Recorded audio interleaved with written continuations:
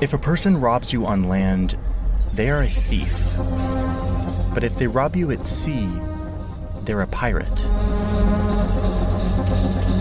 Let's say it's 2007, and you're the captain of a cargo ship traveling off the coast of the Horn of Africa.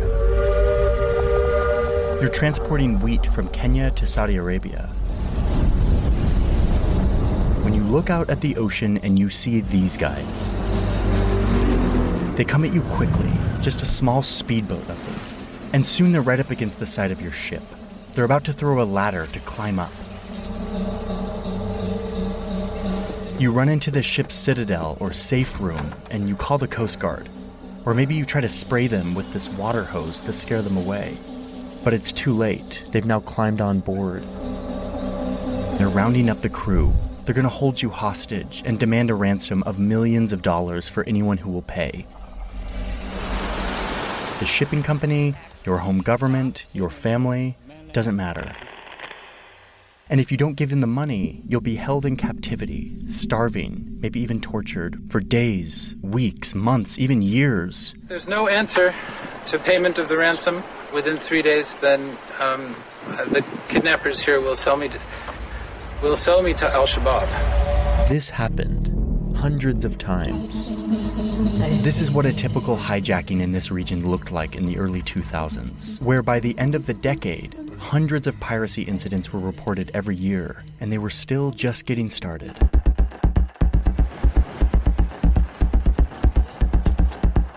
So let me show you how the Horn of Africa became the epicenter of modern-day piracy, and how what started as Somali fishermen defending their waters turned into an organized criminal network.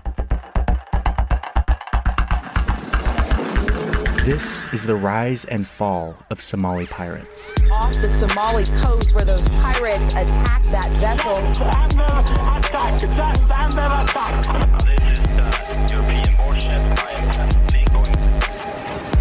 You're dealing with irrational people. If they back this boat against the wall, I don't know what they are able to do.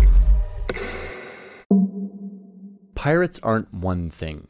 They've always existed. As long as there's been international trade on the ocean, there have been pirates. Sailors who utilize the expanse of the open ocean to rob and steal and run sophisticated businesses. If you haven't seen CGP Gray's deep dive on pirates, go watch it. It's a two-parter. Pirates are everything from Norse sailors who raided other ships on the high seas, to the famous pirates of the Caribbean like Britain's Blackbeard, who stole a French slave ship and souped it up into the ultimate pirate vessel. Pirates were poor men who were looking for money and social mobility. Some of them were looking for fame and glory and power in a time where seafaring men had little status or opportunity in society. We've romanticized them, we've caricatured them, and we idealize them as legends and myths of the past. But piracy never fully went away. It still very much exists today.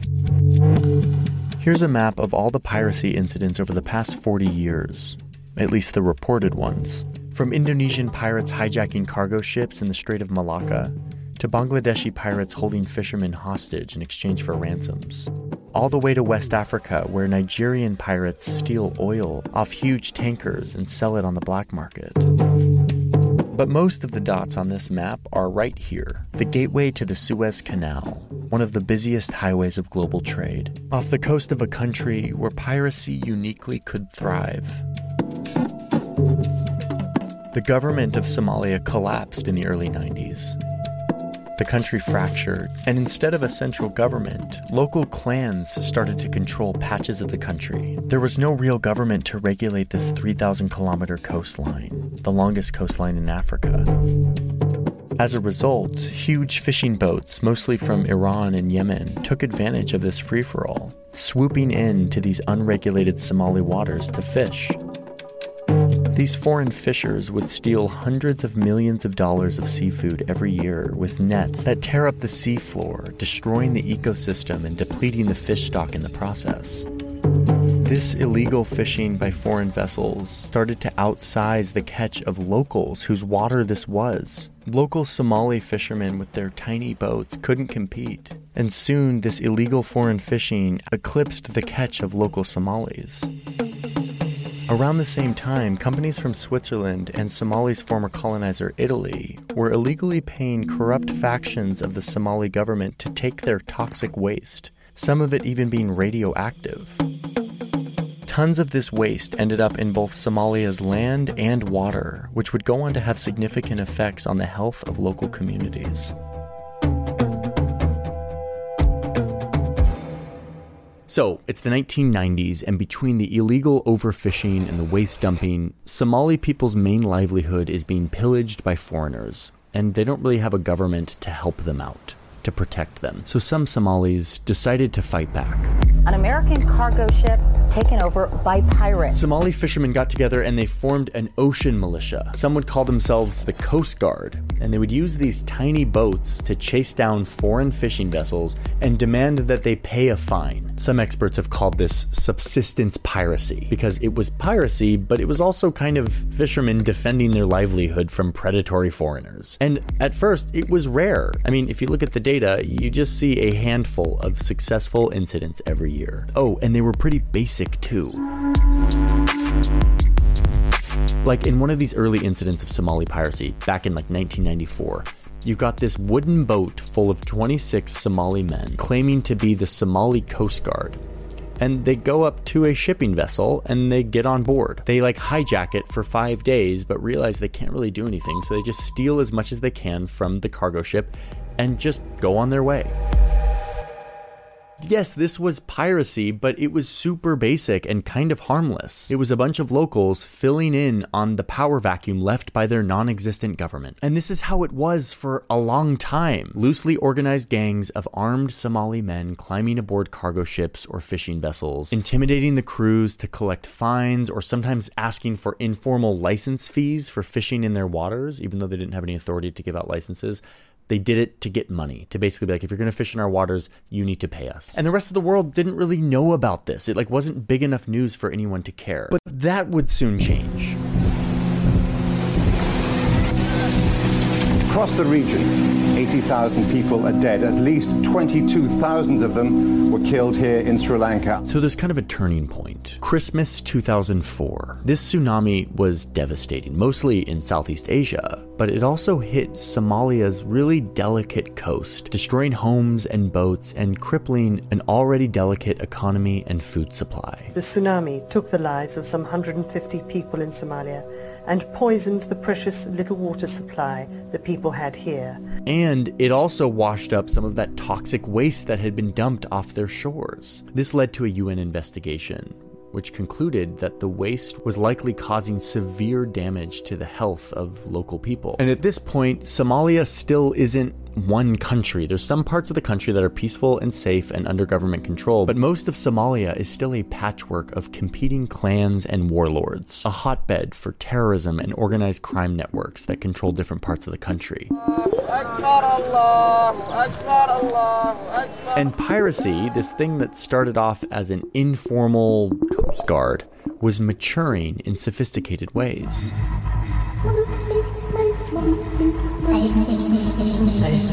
By 2005, you start to see pirates using motherships, larger ships that allow them to go way further off their coast, and then to use speedboats to attack like they did to this cargo ship. This was a huge level up for Somali pirates. These motherships started to be equipped with radar, which allowed the pirates to have new ways of detecting their prey.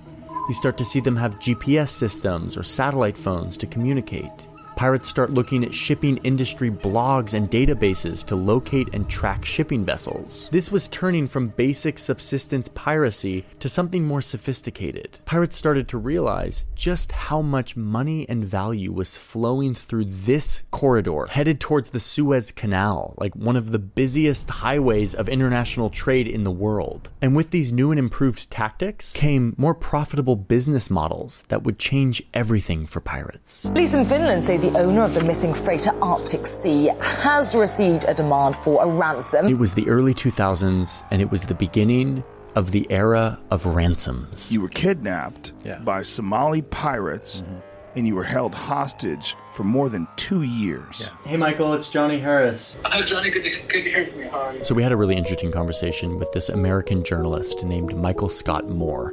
He was kidnapped by Somali pirates and held for almost 3 years before being released for a $1.6 million ransom. The people say, oh, but they're just frustrated fishermen. They're not. They were in the 90s, but it was a much bigger deal than just fishermen turning to piracy. Ransoms changed everything. Pirates were realizing how easy it was to hold a ship hostage and to demand a multi-million-dollar ransom to extract a huge profit, which attracted the attention of warlords who saw a business opportunity. Warlords now wanted to fund hijackings, like this one, where pirates were hijacking a Ukrainian coal ship that was traveling from South Africa to Turkey. They could hold it hostage and release it only in exchange for $700,000, which is what they got. Or another instance where pirates riding on speedboats captured this Japanese ship and its 20-person crew, holding them hostage until somebody coughed up $2 million. There was investment in these pirate operations because there was a return to be had. And by 2007, around 30% of the world's pirate attacks occurred within this circle. But wait, let's keep this in perspective. This actually wasn't particularly high. If you look at a graph of all of the other regions of the world, you'll see that this wasn't by any means an outlier. But watch what happens the next year. This line going up represents the expansion of the piracy industry in Somalia.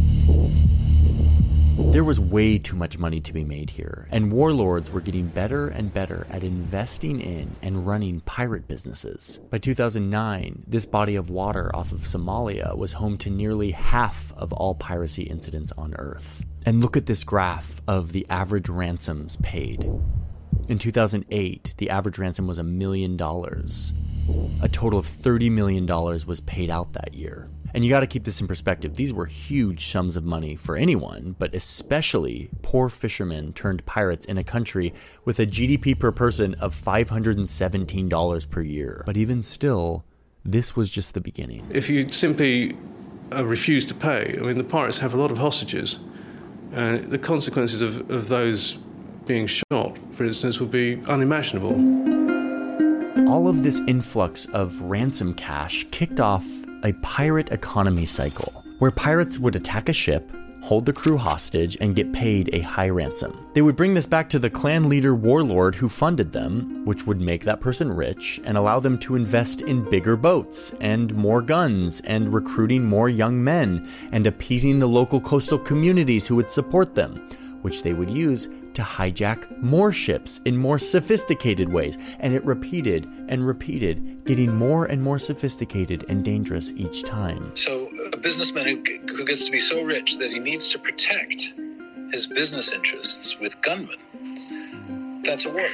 And a pirate boss is nothing else. He's a businessman who invests in piracy. The pirate businesses had lawyers and cooks and banknote tellers with machines that could detect fake bills so that they could know if their ransom cash was real or not. There was this great reporting at the time in 2009 by Reuters. One of their journalists went to a pirate town that had been a sleepy fishing village but had turned into a booming pirate hub, or in their words, pirate lair. What Reuters found was that this economy was so booming that they had created a stock exchange where any local in the town could invest what they had into a piracy business. There were dozens of these piracy businesses, and you can invest in the one that you think is going to go get a successful ransom by hijacking a international shipping vessel. And people made a lot of money. One local said they made $75,000 in just a couple months because they had made a good bet on the right pirates. Pirate bosses were not just, top pirates. They were investors who had a portfolio of businesses. These pirate businesses would in turn support these communities, help fund the schools and the hospitals in order to curry favor with the locals to make sure that they would support them running their businesses. But the people who were really getting rich here were mostly the clan leaders, the warlords, who were building massive villas and buying luxury cars and throwing lavish drug-laden parties. This was no longer the DIY Coast Guard. This was now lucrative, organized crime. And yet, some of these pirate groups still tried to make a moral case as to why they were justified in doing this, saying that this wasn't piracy, this was retaliation for all of the exploitation of Somali waters by foreign countries. You see this in a 2008 hijacking of a Ukrainian vessel, when these pirates demand $8 million, claiming that they would use the money to clean up the toxic waste that European companies had dumped in their waters. Yes, European companies have dumped toxic waste in Somalia. Were these pirates actually going to use the $8 million to clean that up? Probably not. At least that's what we found in our reporting. A lot of the moralistic, like Robin Hood narrative became really thin once warlords got involved and once they demanded a return for their investment. And you just start to see how thin this moral argument is when pirates start boarding ships and just shooting crew at random to show how serious they were and to increase the likelihood of getting a high ransom payout. Unfortunately, there is one seaman from mainland who was killed by the Somali pirates. Or when they started hijacking UN ships that were full of food and medical aid meant for Somali people. The ship apparently was bound for Mombasa, Kenya, and the shipment included vegetable oil, corn, soy blend, and other basic food commodities bound for people in countries including Somalia, Uganda, and Kenya. This was about money and power, and it was able to thrive because of a country that didn't have a government that actually controlled the country. By 2011, there were 237 piracy incidents here. Over 1,200 hostages were taken that year. 35 of them died while in captivity. This was becoming more and more deadly and more lucrative. Let's go back to that graph of the average ransoms that were paid. You can see it grow up to around $5 million for the average ransom. The total number of ransoms paid in 2011, $150 million. It was getting out of hand, but it would take a few key events for the world to really take notice. Ladies and gentlemen, all ships stay inside, stay inside, stay inside. We are trying to stay run away from them now. Stay inside, everybody. This is a real alarm. Please stay inside. There's this funny thing in international news where in order for the world to take notice of something, it sort of has to affect, like, Westerners. And that's no different with pirates. There was this one incident in fall of 2005 where a group of pirates showed up to a luxury cruise ship. It was full of Western tourists. They hit us with rocket grenades, RPGs, and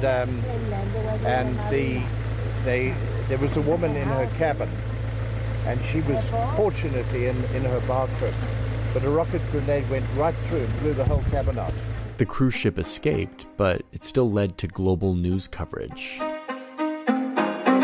Another incident was in 2008 when a Ukrainian ship was hijacked by these pirates.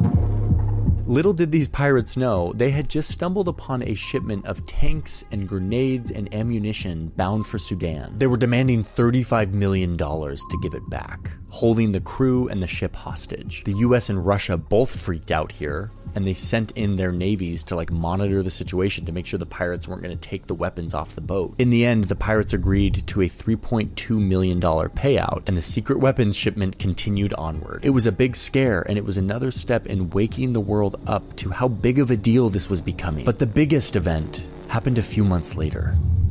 A US container ship was traveling from Oman to Kenya when 4 pirates boarded and hijacked the ship, holding the crew hostage and demanding $2 million. The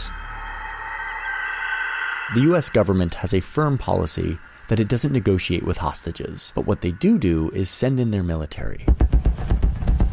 So after 4 days, the Navy SEALs arrived with snipers. They shot 3 of the 4 pirates and rescued the crew. It was an incident that was later depicted in this Tom Hanks movie. These were dramatic events, a hostage situation with snipers and Navy SEALs, and it spread into the international news cycle in a way that Somali piracy just hadn't before. But Captain Phillips was taken hostage for almost 5 days and then rescued by the US Navy. It was clear that this had become too lucrative of an economy. There was too much incentive for warlords to get in on all of this money for it to stop. The only way to slow this down was a serious intervention. As we were reporting this story, I kept asking, like, why is this such a difficult problem to solve? And we asked all of the experts we interviewed, and we have a pretty good idea now why this is way more complicated than expected. First off, guns. You can't really carry guns on international shipping vessels, partly because there's international gun laws that are complicated, partly because shipping companies don't want guns on boats because it can be a weird liability thing. You can't just have like a gun in a safe box somewhere. Second, it's hard to send in the navies to patrol these waters because pirates often don't look like pirates until it's too late, at which point they're prone to use their victims as human shields against any threatening navy. So unless you've got like the best snipers in the world, like the Navy SEALs, it's actually really hard to use just like military force against these pirates. And lastly, you have to remember what we're talking about. We're talking about the open ocean, huge swaths of water. It's really challenging to monitor and control this in an effective way. It's one reason why piracy has always thrived on the open sea. But even despite all these challenges, governments and businesses put their heads together and they figured something out. The first one's kind of boring. It's this report that this international shipping organization put out that basically teaches ships and captains and companies how to protect themselves. They recommend them using this high pressure hose that allows them to just like spray water at the pirates. They started recommending putting barbed wire and razor wire around your ship. Kind of gnarly. Put locks on your doors. Increase your surveillance. Like, this is pretty basic stuff. Create a safe room or a citadel where you can like lock yourself in if you get hijacked. But one of the big things they did was create this internationally recognized corridor where ships could all travel together like in a caravan, sometimes escorted by a Navy ship from one of these countries, helping them navigate this really busy but very vulnerable part of the international shipping highway. And another huge step was, in spite of all the complicated gun laws, vessels were now allowed to employ armed guards to stand watch as they navigate these waters. So now you've got like security guards with guns on the ship who have nothing else to do but like protect the boat. And guess what? All of these strategies totally worked. I mean, look at this graph. After its all-time high in 2011, hijacking incidents plummeted because of these interventions.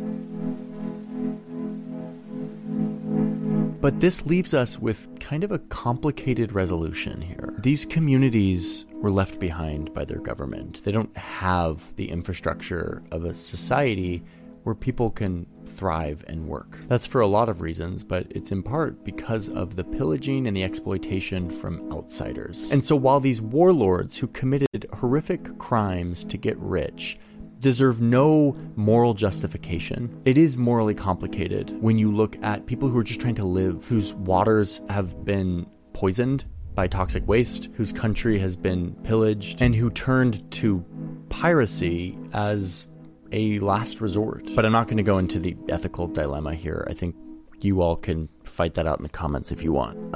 I'd love to see what you have to say. The fact is, piracy was solved in the Horn of Africa because of these interventions, at least for the most part. But just as Somali piracy was declining, incidents of piracy started popping up on the other side of the continent. The Gulf of Guinea took Somalia's title as the piracy hotspot of the world. These attacks happen for different reasons, and they look quite different. They're usually Nigerian pirates boarding oil tankers to steal the oil that they feel like was stolen from their land. The international community is now turning its focus here, and this is a more complicated thing to solve for a lot more reasons. The fact is, piracy won't go away as long as the ingredients that have always fueled it exist. Frustrated young men with no chance of finding work in an economy, incentivized and organized by clan leaders looking to get rich on the high seas, operating in a gray area where the government and the society that should support them and employ them doesn't exist or is too weak to help, leaving them to fend for themselves and to turn to more and more sophisticated forms of crime in the process.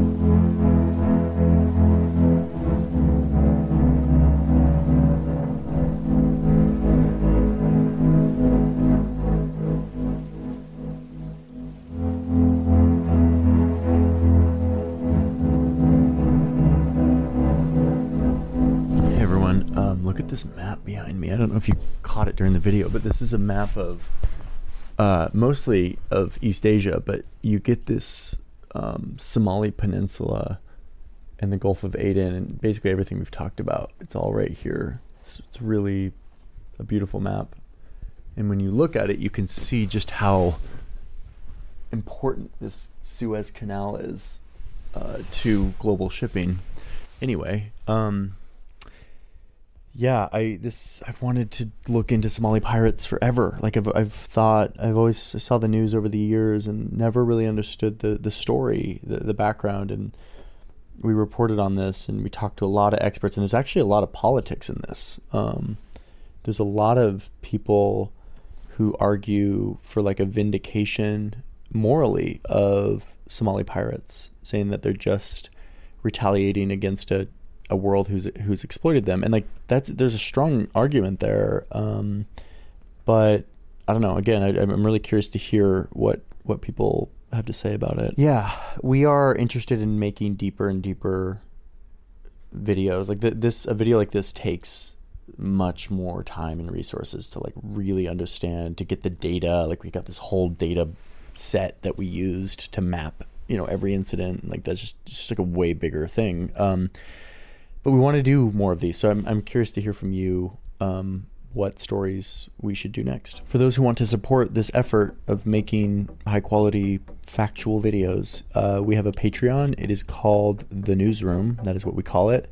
And it is a place where you can support with your money to help make possible what we do here. You can also buy LUTs and presets, which are the things that we use to color our videos, to make our videos look beautiful, like this, and not like this, which is what it looks like when we shoot it. I have a map poster that we sold out of, but then I'm pretty sure we reprinted it like 1,000 more, so that should be in stock. Don't quote me on that. It could be sold out again by the time you're watching this. I have no idea. Yeah, go watch Search Party, which is our new channel that is created by my old Vox colleague and now my partner, Sam Ellis, who is building that channel, but sort of under our broader company here. And it's awesome, and it is rigorous and amazing and really good journalism. It's called Search Party. It is here on YouTube.